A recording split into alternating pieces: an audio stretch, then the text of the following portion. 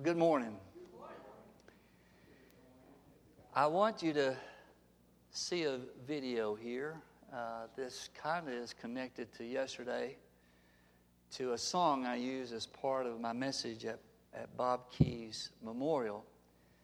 But I want you to hear it from these young ladies.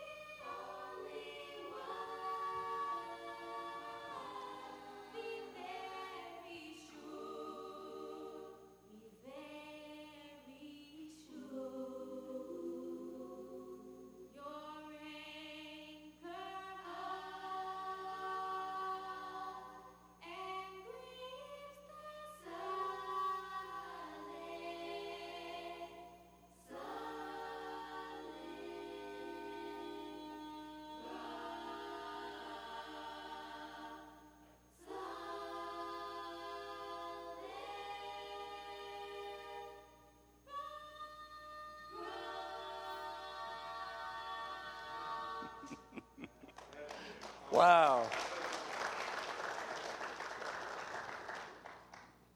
Those girls can sing anytime for me. My goodness. Well, this has been a tough week. Thursday was a tough day for us. Both Bob Key and Wayne Allen finished their respective journeys Thursday morning, and they have taken their place in that grandstand, that cloud of witnesses. Bob battled glioblastoma. It's the worst possible brain cancer that someone can be diagnosed. It was the cancer that my brother-in-law, Steve Lambert, was diagnosed. So I had a lot of images that returned back when I saw how Bob declined and the times I visited Steve. And like Steve, Bob fought well. He ran his race well, and he finished strong. I remember David Morgan saying to me right back here in front of these double doors when my mother was starting to waste away with Alzheimer's, and it was starting to really wear to watch her become just a shadow of the person. And he came up to me and he says, "Pastor, you need to know something, be reminded. There's nothing wrong with your mother's spirit. It's just her body. Your mother's spirit is as live and well and active as ever it's been. It's just this body that breaks down." And I've carried that thought. It changes how you look at things. Wayne was a 3 times a week dialysis patient, diabetic. Had been hospitalized for much of the last several weeks with a wound on his left leg that was indescribably severe. Doctors recommended amputation. And I think he had accepted that was probably what was going to happen. And anyone that got to see how his leg was, thought, well, this is unavoidable. But one surgeon decided, instead of doing the amputation, let's give it one more shot. And they started doing work on that wound. It started getting circulation, and it started healing. And as soon as he got out of rehab, he kept telling me, he says, I'm going to walk back into that church. And he did last Sunday. Yes, he did. He sat right back there on the back row. And to go beyond that, he came Sunday night to Sunday night prayer. And I believe he knew that his time was winding down. And everybody that was associated with that man keeping his legs used the word miracles. I was in there when physical therapist was giving him his workout at the rehab. And they were saying, this is nothing short of a miracle. Your leg is healing. This is a miracle. Now, the Lord didn't answer our prayers the way we wanted him to. But I assure you, he answered our prayers. And two people that were besieged by things are no longer besieged by that. They're free, they're well. And on Thursday also, our nation heard the news as it worked its way from the West Coast about the Oregon tragedy that Thursday morning, a shooting rampage on a community college campus. Only a few media outlets started talking about what the shooter was doing and who he was targeting. Some even reported that he demanded the religion of the students. That is not exactly correct. It's not correct. There's a big difference. I'm quoting from a CNN online report, okay? Before going into spinal surgery, Anna Boleyn told her father and brother the gunman entered her classroom. She was only 18 years of age, first-year student in that college. The gunman entered her classroom firing. The professor in the classroom was shot point blank. Others were hit, she told her family. Everyone in the classroom dropped to the ground. The gunman, while reloading his handgun, ordered the students to stand up if they were Christians. That's a far different cry than what religion are you? It really is. You think about it. He wasn't trying to figure out whose religion was who. He was one group. He told those who were Christians to stand up. And they stood up according to his orders. And they said that they would stand up, and he said, good, because you're a Christian, you're going to see God in just about 1 second. And then he shot and killed them. Now, what do you make of that? It is obviously not about politics. Regrettably, some have tried to make it about politics. It's not about gun control. This was about faith. This, whatever the motive was, this was about faith, and faith specifically in Jesus Christ. This was an attack on Christians. Now, for us, we should not be so angered about that. We should be resolute in our faith. That these things are happening. These are not the only Christians that's been executed in the world of late. But it shows us that believers in this country are just as willing to face death for the sake of their testimony as anywhere else in the country. And we have almost all doubted that. I wonder if we would be that brave when we would face execution. Well, they were. What is the greatest need in our world today? Our world needs a revelation of Jesus Christ. We need a revelation of Jesus Christ. The world will only get a revelation of Christ as we walk in that revelation ourselves. I'm going to take you to the last book of the Bible, the revelation of Jesus Christ, chapter 1. John knew Jesus probably better than any one of the disciples. I doubt if anyone knew Jesus as well as John. John was one of those inner circle of three that included Peter and John's other brother, James. John is always near Jesus, always sitting next to him. In fact, he's referred to as the disciple that Jesus loved. Now, why Jesus had 3 men that he took in some places that he didn't take the other 9, who knows? But it was his choice to have these 3 men to be in the inner circle of some things that the others never got to be a part of. The Transfiguration on the Mount is probably the easiest one. And they were supposed to come down and not say anything about that. How about that? They see Moses and Elijah, and they're not supposed to talk about it. And isn't it interesting that the 3 men that Jesus took up there, Peter and the 2 brothers, James and John, that the first one to be martyred was James. After all of that teaching, after all of that training, you would think that the Lord would just supernaturally protect those 3 until the very end.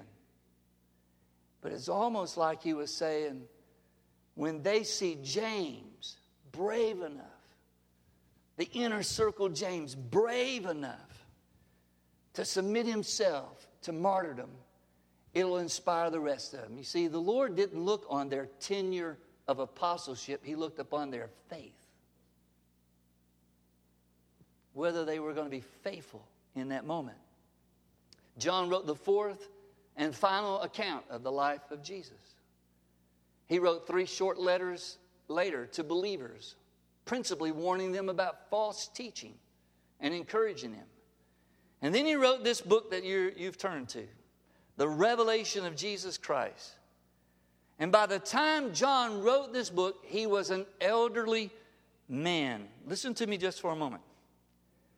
Let's just say, if Jesus chose a disciple that was 20 years of age, would you consider him choosing someone fairly young? To train to be the leaders of the church.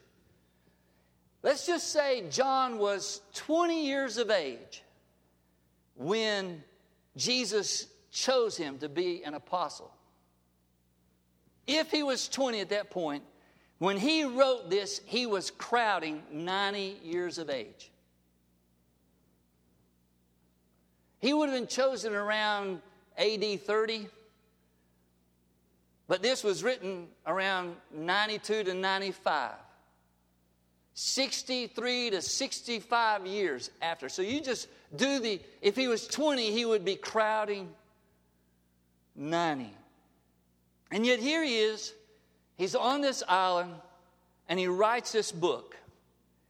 And we know exactly why he's there, because he's the last apostle to die.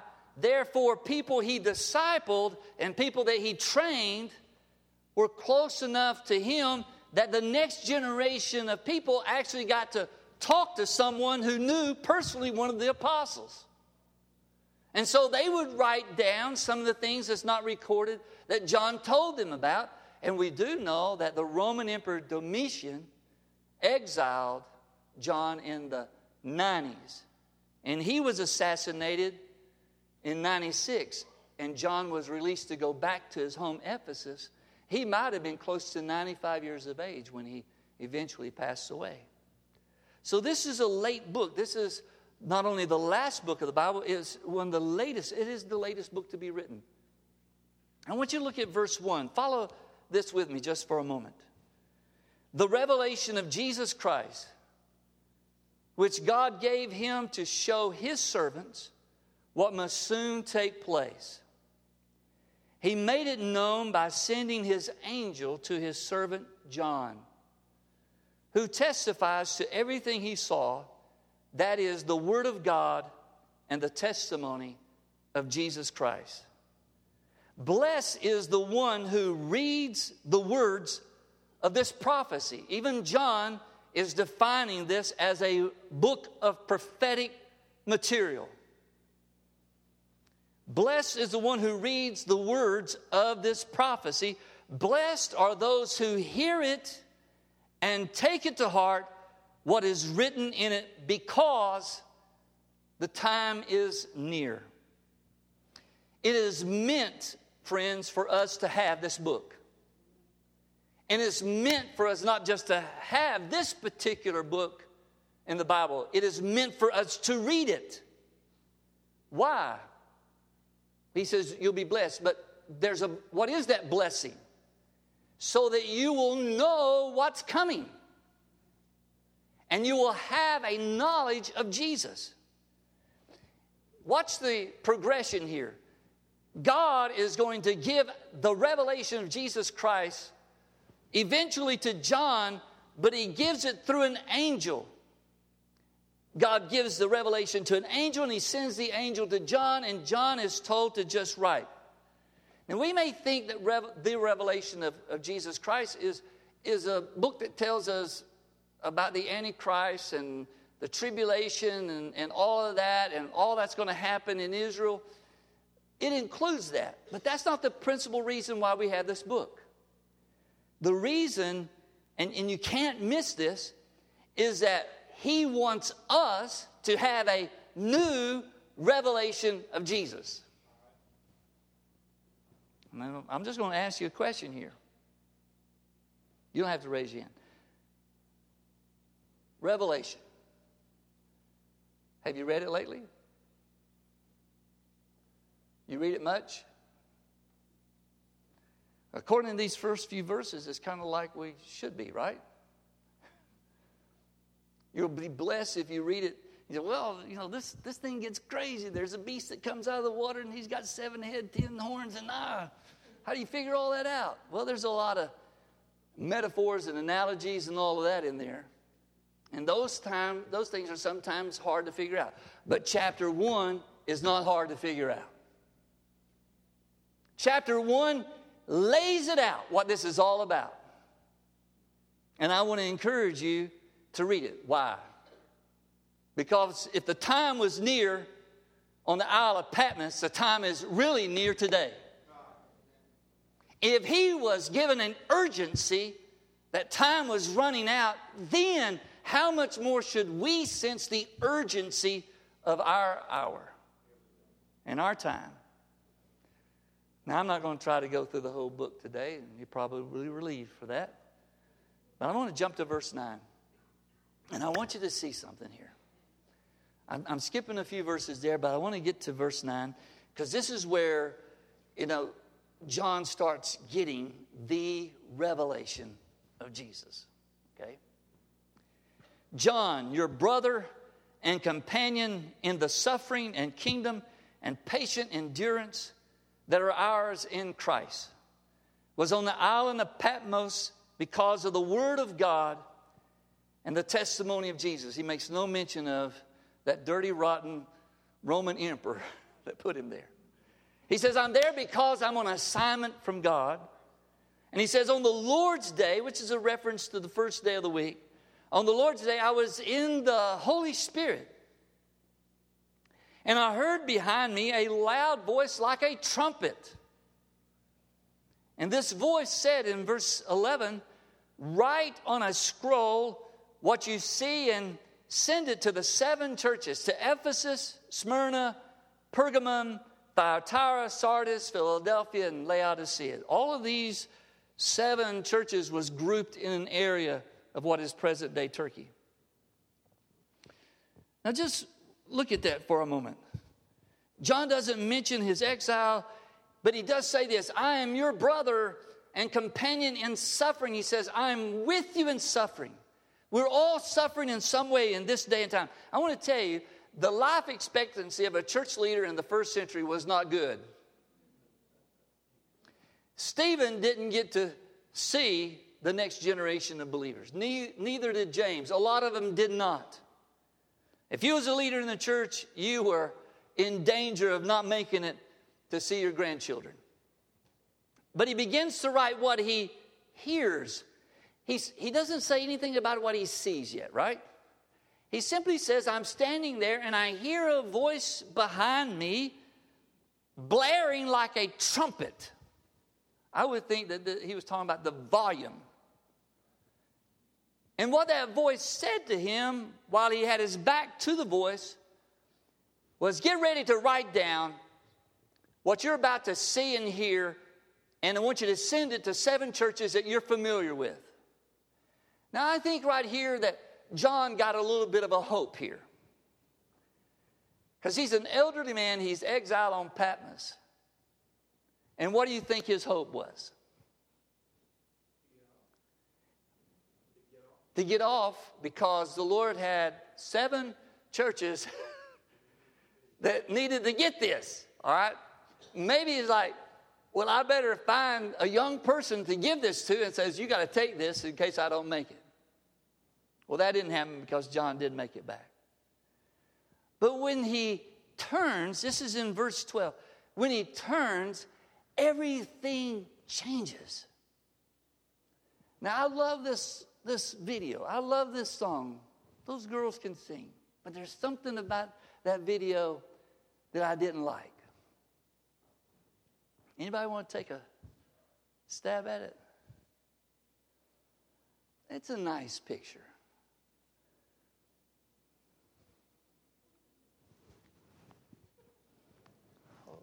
Holding that little lamb. I'm not making fun of it. I'm just saying, like,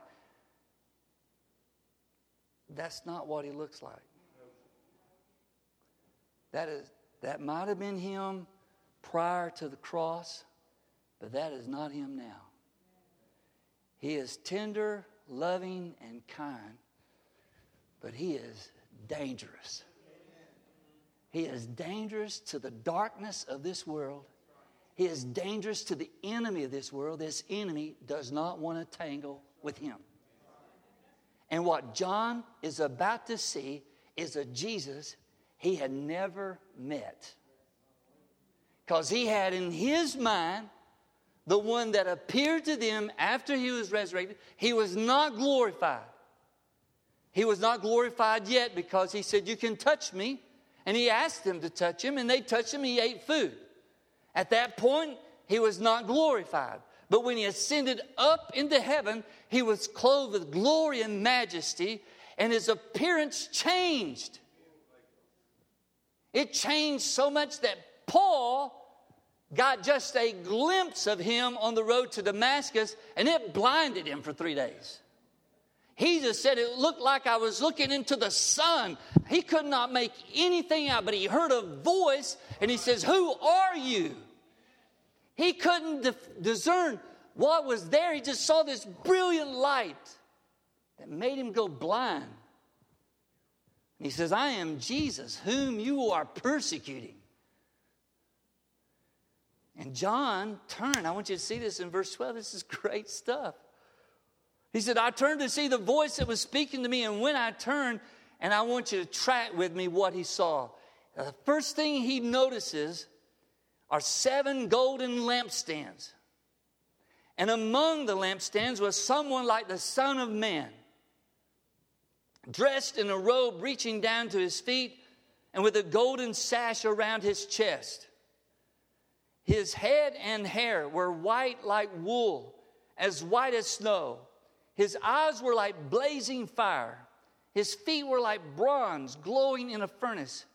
His voice was like the sound of rushing waters, a torrent of water, like a waterfall, a noise like rushing waters. In his right hand he held 7 stars, and out of his mouth came a sharp, double-edged sword. His face was like the sun shining in all its brilliance. Isn't that amazing? What a description of Jesus. He sees someone like the Son of Man. Jesus has messengers for 7 churches, right? And at the end of this chapter, he explains the mystery of the stars and churches, of the lampstands. He said the lampstands are churches. It's those 7 churches, John. The churches I've already named off to you. Jesus is walking in the midst of those 7 churches. That's great. You know what's so great about that? Is that 5 of those churches had enormous problems. But he wasn't walking around the 2 that didn't have a problem and was looking over there at the 5 that had problems. He was walking around in the midst of all of them. And he wasn't walking in the midst of them because they all were doing everything right. He was walking in the midst of them because they were his churches. They belonged to him. And whether they were doing right or wrong, he was going to be in the midst of them. And here's something, I'm going to throw something at you. You can take it for whatever it's worth. You go research it. But he said he saw in his right hand 7 stars. Right hand, right arm is the arm of power and dominance in the Bible. That's why Jesus sat down at the right hand of the Father, because it's a place of dominance and power. And he says, I see in his hand 7 stars. And those stars are the angels, messengers of the church. That is a powerful image, because he's got a message to the church, but who is he giving the message to? He's giving the message to the messenger that is to communicate with those churches. And so that says angel. It is angelos, but it's given an English sound. It's not really translated. If you want to translate it, it's messengers. And the angels of heaven are sent as what? Ministering spirits to us. Messengers. The angels of heaven, the spiritual beings that God created to carry out his purpose in heaven. He sends them as messengers. They always seem to be involved when he wanted to give a message to people, right? Whether it was Joseph or Mary or Daniel or Abraham, all of those. And here it is, John. He sends an angel to John to tell John all this stuff. And he says, I want to send a message to those 7 messengers. Those could be pastors or teachers. I want to give them this revelation. I want to tell you something.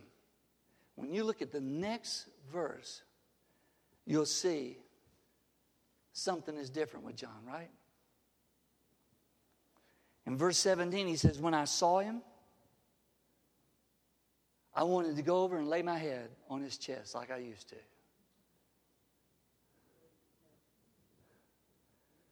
I felt so warm and fuzzy. I was so comforted that I got to see him like this. Now, what did it say? He fell as a dead man. He fell on the ground. It wasn't, and I have a few things that really bother me, so I'll just tell you, so if you ever say this, you'll know that bothers me. It says the Spirit in us cries, Abba, Father. It means an intimacy with God, but it doesn't mean daddy in the way we say daddy. So don't say that around me. You didn't see John saying, oh, it's daddy. Right? You didn't see him or hear him say anything. He is so blown away, he hits the deck. And if you follow this in the next several chapters, especially when the Lion of Judah begins to break those seals in that scroll, everything in heaven finds that posture. The 4 living special angels that have this incredible description, they don't cease to say, holy, holy. When some of those seals are broke, they hit the deck. They don't even know what forgiveness of sin is. The 24 elders, they fall down. They throw their crowns at the feet of Jesus. This is not, oh, isn't it wonderful to be in heaven? Let's go over and get our feet in the water and just splash around and just go eat the fruit and all of this. No, we're going to be hitting the deck there. And I want to tell you something. There is something about Christians today that need a new revelation of Jesus, because we don't serve a weak Savior. We don't serve a person that's soft and that's fuzzy. We serve a mighty King who is able to save. And says, I'm not preaching against those images. He is a comforter to those who are in need of comfort. He loves us, but He is a conquering Savior. And John did not express any desire to go over and reenact the Last Supper. He falls on his face because he's blown away by the glory of God. What is John's reaction? He says, this is our Lord. Let me tell you something. This is the revelation of Jesus that we should have. Strong, mighty to save, mighty to deliver. He will conquer evil. He will conquer this world. He will descend from heaven with a shout. The powers of darkness will be forever broken. The Antichrist, the false prophet, and Satan himself are doomed to eternal incarceration. Their prison has already been created. It's called a lake of fire. They've already been sentenced. It's only a matter of time when that sentence is carried out. They know their days are numbered. And if you read this revelation, and in the middle of the tribulation, it will tell you that the devil knows the clock is on. And he says, woe to the inhabitants of the earth, because the devil of all beings knows he is about to meet his doom. Those people that stood up and said, I'm a Christian. You know, in some way, the shooter had his theology right, didn't he? It's kind of odd that he said, well, you're going to see God in the next second. But what he didn't realize is what he was going to see. They entered into the joy of the Lord. And may their witness be used of God in those other students to let them see that we don't serve a weak God. We serve a great God. Would you stand with me?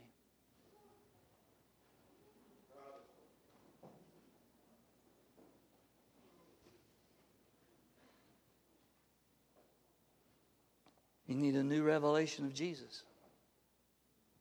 We really do. We need a new revelation of Jesus. We need that revelation of Jesus. In fact, that's why John got it, is to pass it on to us. That this is who Jesus looks like now. This is who he is now. This is the captain of our salvation. This is the one who backs you up when you witness. This is the one that you pray to. One of the things I heard someone say, and prayer is such a great privilege, isn't it? I think it was Ricky Elmore that gave the eulogy for Bob Key. We were talking, and I was telling them about, man, the times that Bob prayed. And just, it's like, man, I couldn't even put into words. And he says, you know, he was a person that didn't pray at God. He was praying to God. And it's kind of like sometimes when we talk, we don't even talk to some people, we talk at them. We don't engage them in a real open eye contact, wondering how they feel and what's going on. And he said, Bob wasn't like that with the Lord. He talked to him, not at him. And I want you to have that. I want you to have an intimacy with this Jesus. With this Jesus. It's mighty to save. Don't be casual. There should be nothing casual about our faith. We should be awed by God. It should shake us somehow, his presence, when he descends upon us. And we sing that song about it. I could fail 1,000 times, but he still loves us. And if you have condemnation in your life, it is not coming from him. Because he said to Nicodemus, I didn't come here to pile in on top of you. I didn't come here to add my voice to every other voice that's attacking you. He said, I didn't come to condemn because you're already under condemnation. He says, I come here to save you. Would you bow your heads with me? Lord, you are great. It's your breath, Lord, in our lungs that becomes our praise. It's the essence of you dwelling in us. And Lord, I pray this morning for a church filled with people who discover a new intimacy with you. And friends, this is what I'm just praying for you this morning, is that you will discover a new intimacy with him, that you'll be drawn to him, that you will discover his greatness, his mighty power, that no matter how weak you may think you are, he is strong. He is strong. And he will help you through every crisis, and he will help you through every failure. He will get you through those valleys. And if you want that, you would say, Lord, I want that revelation of you. I want that personal walk with you that awes me, that commends my life. Could you just find a place to pray this morning, whether it's here or at where you're standing, to say, oh God, I want to know that Jesus. I want that revelation of him. I want that. Sing that part. It's your breath in our lungs. It's your breath.